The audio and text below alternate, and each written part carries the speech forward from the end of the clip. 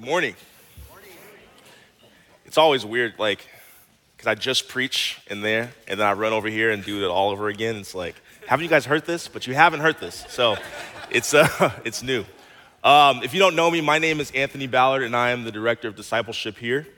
And today's scripture comes from Acts chapter 1, verses 1 through 8. In my former book, Theophilus, I wrote about all that Jesus began to do and to teach until the day he was taken up to heaven, after giving instructions through the Holy Spirit to the apostles he had chosen. After his suffering, he presented himself to them and gave many convincing proofs that he was alive. He appeared to them over a period of 40 days and spoke about the kingdom of God. On one occasion, while he was eating with them, he gave them this command: "Do not leave Jerusalem, but wait for the gift my Father has promised, which you have heard me speak about. For John baptized with water, but in a few days you will be baptized with the Holy Spirit." Then they gathered around him and asked, "Lord, are you at this time going to restore the kingdom to Israel?"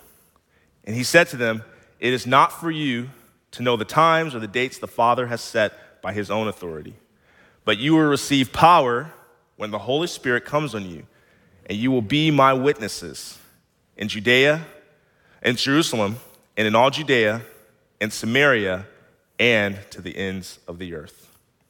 Jesus, make us your witnesses. Use my words to inspire us and to encourage us to do what you command us to do. I pray this in Jesus' name, amen. So let me open this sermon with some big news. This is my first time preaching as a married man. I got married the day after Christmas. And before I got married, though, I had a lot of experiences in weddings. I had been a groomsman 8 times before that. I had DJ'd 5 weddings, and I even officiated 2, all before I got married myself. So I like to think that I was a wedding professional. And if you're single and you desire to be married, you just got to do a few more DJing gigs, and you'll get there, trust me. But there's this romantic comedy movie that came out in the early 2000s called 27 Dresses. And I thought I was going to make the male version called 27 Tuxedos. And I almost got there. But being in a wedding party, if you've ever been in one, it's fun, right? There's a lot of honor that comes with it when someone asks you to be in their wedding, to be their groomsman, or to be their bridesmaid, or the maid of honor, or best man. But I think that the highest honor in a wedding actually comes through being a witness. When you're asked to be an official witness to someone's wedding. Because it turns out you don't have to have a bridal party, but a marriage is not legal unless you have 2 people sign the wedding license as witnesses. So Sarah and I, we asked my mother-in-law and my grandmother to be our witnesses, and my mother-in-law almost cried when we asked her. And they were more excited, I think, than we were to tell people about it, because they posted on Facebook as soon as they were able to, and my grandmother probably got more likes on her post than I did. And I would say that they were really good witnesses, because that's what witnesses do. They see, and then they tell. A witness is someone who sees and hears, and then to testify means to tell people about it. And the full context of Acts, this Acts passage, that's Jesus is telling us to do that. And before that, Jesus was dead, right? He was fully dead. And after he resurrected in his body, he proved this by doing things we all like to do, like eat food, because a ghost cannot eat. So he proved that his body was real. But he says to his followers, "You've seen me do the incredible. Now go tell people about it." And he tells them to do it in specific places to specific people. He says, "Do this in Jerusalem, Judea, Samaria, and even to the ends of the earth." And so what do these places mean for us today? Well, first, it's a foretelling for the rest of the book of Acts, because as you read through, the apostles and the disciples are spreading this gospel throughout these regions and these areas, step by step, day by day, until we have an established Christian movement. And now this is why we're all here in this room today. But in 2023, in Seattle and Bellevue, what do these locations even mean? What do they even matter for us in our part of the world? One way to think about it is not as location, but as people. Jerusalem, think about Jerusalem as your hometown, your friends, your family. Judea as your culture.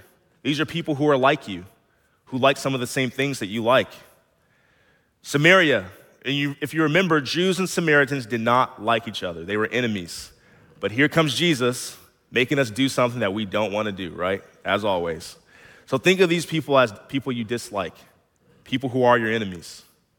And the ends of the earth, these are people and places that don't have a connection to Jesus, that don't know him at all. So who are your friends that need to know him? Your groups, your enemies, and who maybe what places and people groups have a tug on your heart and you just want them to know Jesus so bad? If that's you, chances are you're called to missions in some form. And in some cases, you might have to take this a little literally. My wife, she lived in Israel for a year, and so at one point, she was literally supposed to be witnessing in Jerusalem. And if she didn't, she would have missed a big glaring thing in Scripture. But the key here in this whole thing is that the church does not exist just to exist. The church exists to be a witness to Jesus Christ. We are commissioned to be on mission. And that is why the second half of this sermon series of Storytellers, we are going from telling our story about how Jesus transformed our lives and made us into who we are, to now telling the story of the gospel to people who don't know it. We call these gospel conversations or evangelism. And so we've said from now until Easter, we have this spiritual focus where as a congregation, we want to have 1,200 gospel conversations. And if all of us as a church have just one time talk about Jesus who doesn't know him, we will more than achieve this goal.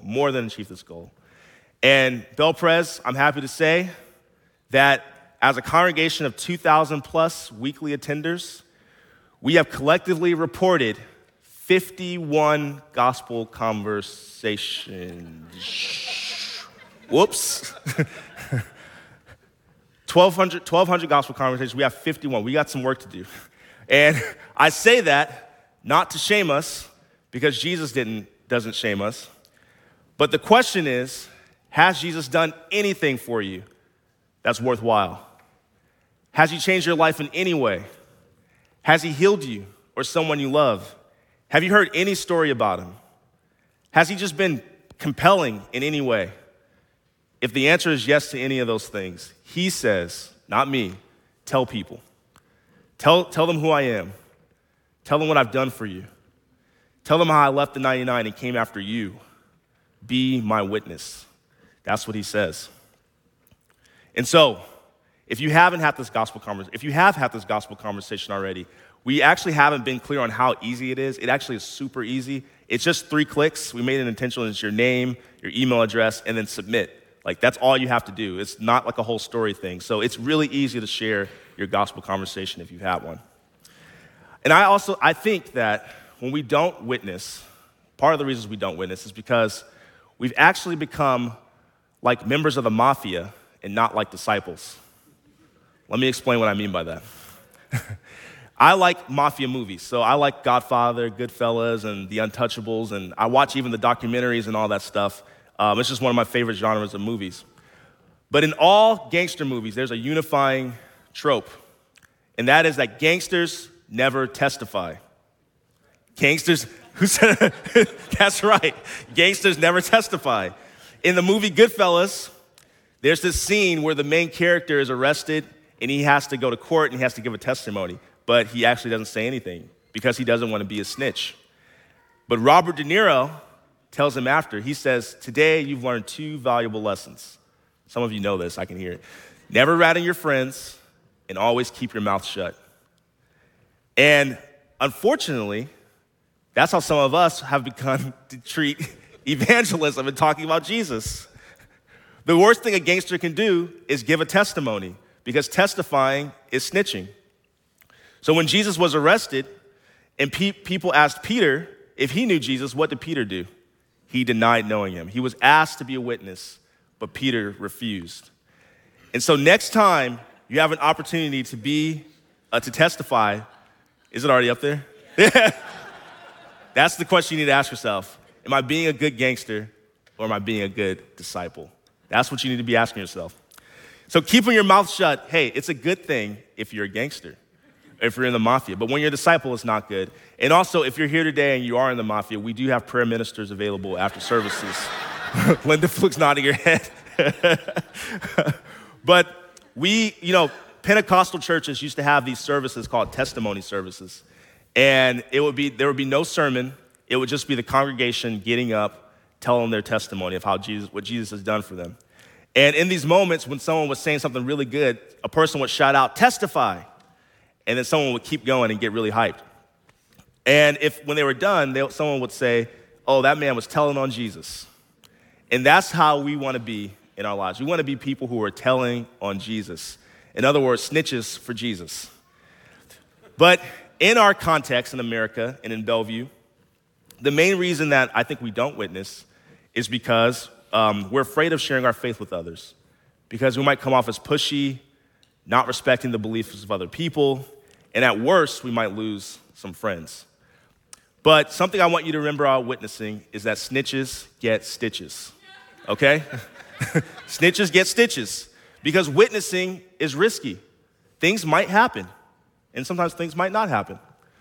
Last week when Pastor John Kim preached, he had a guest join him on stage. We called him Pastor M. Pastor M has a full name, but we only shared a letter for his safety. Because in the particular area of India where Pastor M resides, he's in a position where witnessing for Jesus is risky and dangerous. But the Greek word for witness is the same word we have for martyr. And when we hear the word martyr, we think of someone who's killed for their faith or their beliefs, which is true. But originally, a martyr was someone who witnessed. They had saw something amazing, and they went and talked about it. And through history, martyr has become associated with Christians who were persecuted and killed for their faith in Jesus. This is true. Those early Christians were often killed in extremely cruel ways, and this was so prevalent that the word for witness now means something else entirely. And this isn't just for history, but it's for Christians around the world today, like Pastor M. But what I love about Pastor M is that he had changed his name, and in changing his name, he's basically said, you can change my name, you can take away my safety, but you will never take away my witness. And so for us Christians in America, regardless of our ethnicity, I really do think we don't have to fear for our lives when it comes to this. And I don't make that statement lightly. The worst that can happen, though, is that we might get scolded for being Christians. We might get called bigots, judgmental, superstitious, misogynistic, and any other negative stereotype. And some of you are like, yeah, that's pretty bad. I agree.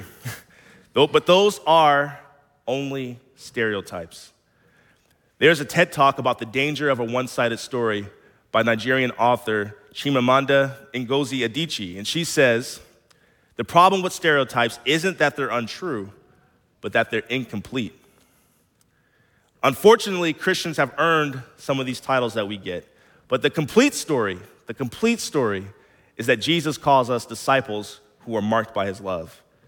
Jesus calls us people who are redeemed and set free from whatever stereotype that may have been true about us. And so I want us to not be hindered by the stereotypes that are given to us, because the Bible says that there is therefore now no condemnation for those who are in Christ Jesus. And so as Christians, we do have some work to do. We have some repairing to do. But we are free also to be witnesses. And so I can't promise that we won't get hurt, that we won't get embarrassed here or there. But I can promise you that snitches get stitches. And that is worthwhile in the long run, because it's really going to be okay when we do this. However nervous we are, it is going to be okay, because every time Jesus sends his disciples out in each recording, he always gives the Holy Spirit to go with us. In Matthew 28, it says, therefore go make disciples of all nations. And it says, and surely I'm with you always to the very end of the age. In Luke 24, Jesus says, you are witnesses of these things. I'm going to send you what my Father has promised, that is the Spirit. But stay into the city until you have received power from on high. And in John 20:21, Jesus said again, peace be with you. As the Father has sent me, I am sending you.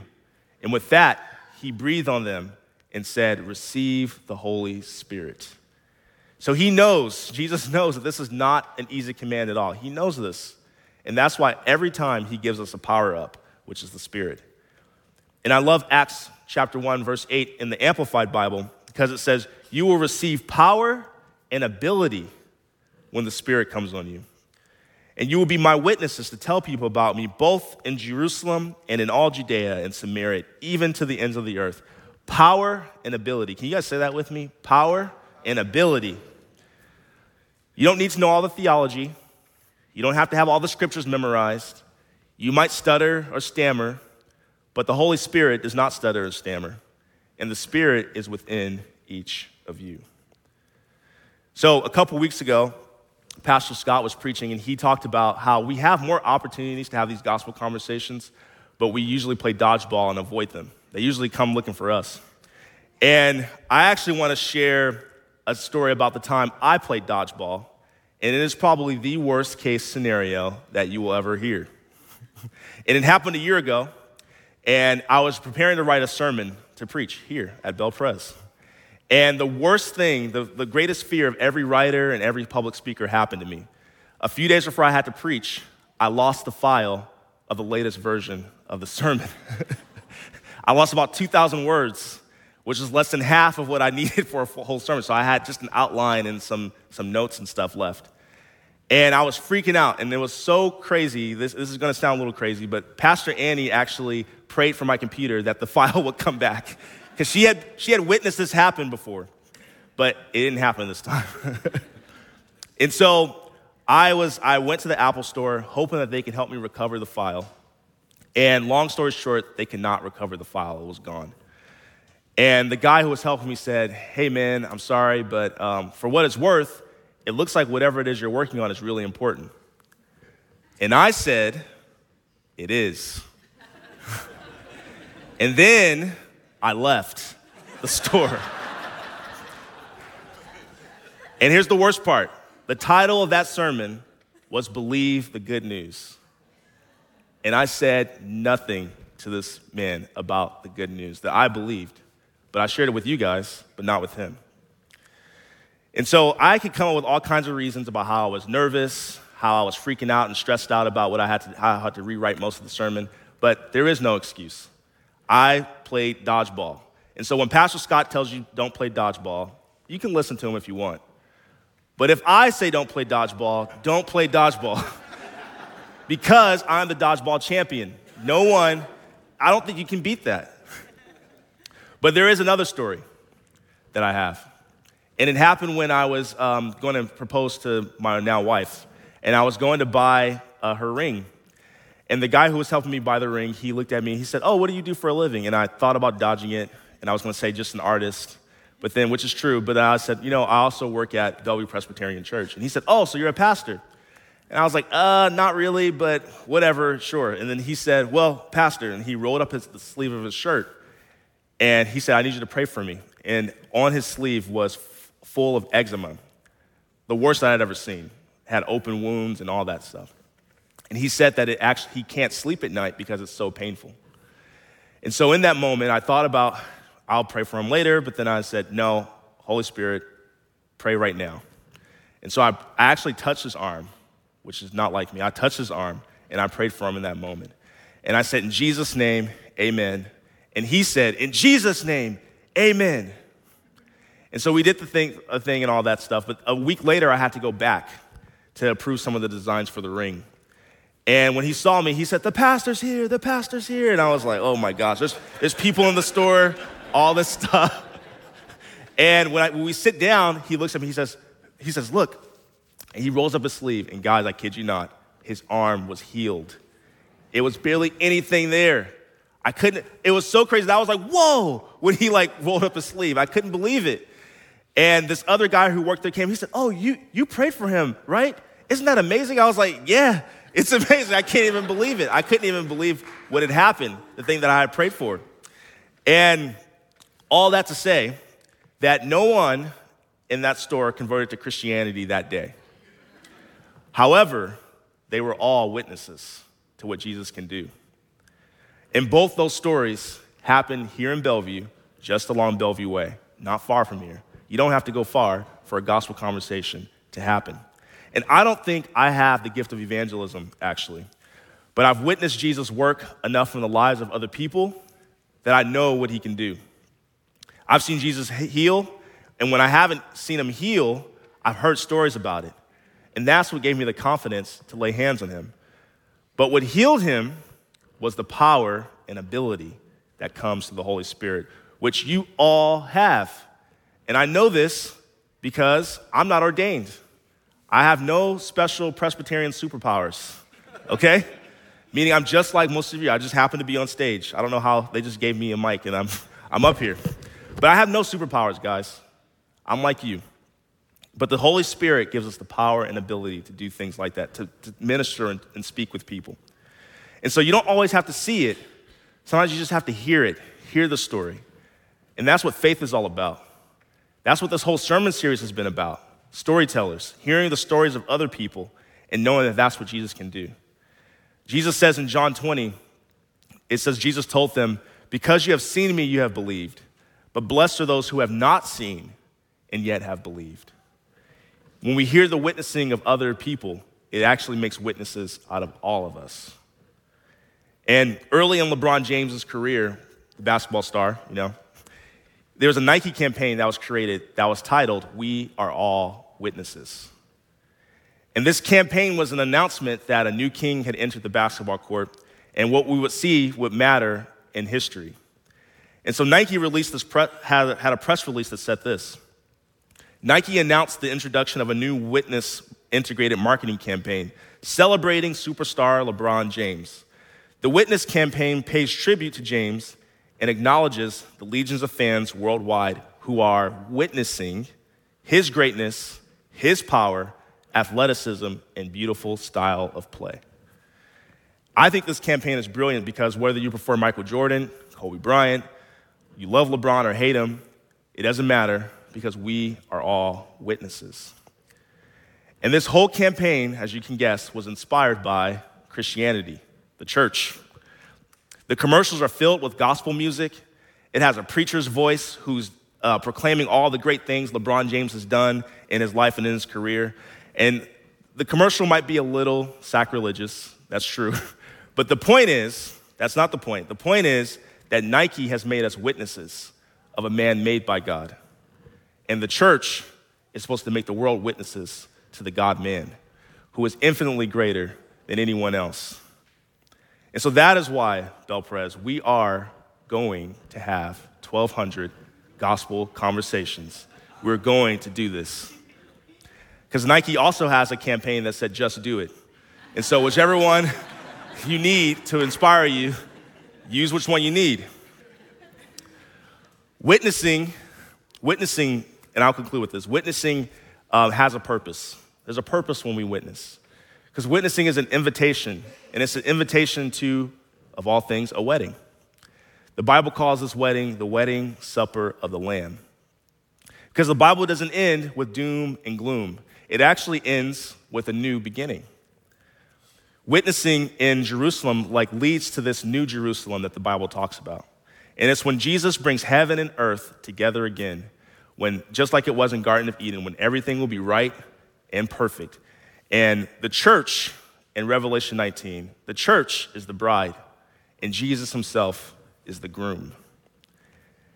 And it reads like this. It says, "Then I heard what sounded like a great multitude, the roar of rushing waters, and loud peals of thunder, shouting, 'Hallelujah, for our Lord God Almighty reigns. Let us rejoice and be glad and give him glory, for the wedding of the Lamb has come, and his bride has made herself ready.'" The bride is us again. "Fine linen, bright and clean, was given her to wear. Fine linen stands for the righteous acts of God's holy people. Then the angel said to me, 'Write this, blessed are those invited to the wedding supper of the Lamb.' And he added, 'These are the true words of God.'" Amen. But this is why we share the gospel with people. Because it's going to be a party. We're inviting them to a party, to a feast. And there's room at this feast for many, many more people who don't know. All are invited to the wedding. Our friends, our family, our enemies, and especially the people who don't know him. But we got to remember something. A wedding isn't official unless it has witnesses. And so at this wedding that Revelation talks about, the church is going to be the bride, and it's also a wedding where we will all be witnesses. Amen? Amen. Let's pray. Holy Spirit, thank you that you are with us. Thank you that you make us witnesses. Help us, Lord, overcome our fear, our anxieties about sharing you with other people. The Spirit is in us. So, Lord Jesus, we want to tell people about your goodness, your greatness, how amazing you are. Lord, help us to do that in your name. Amen.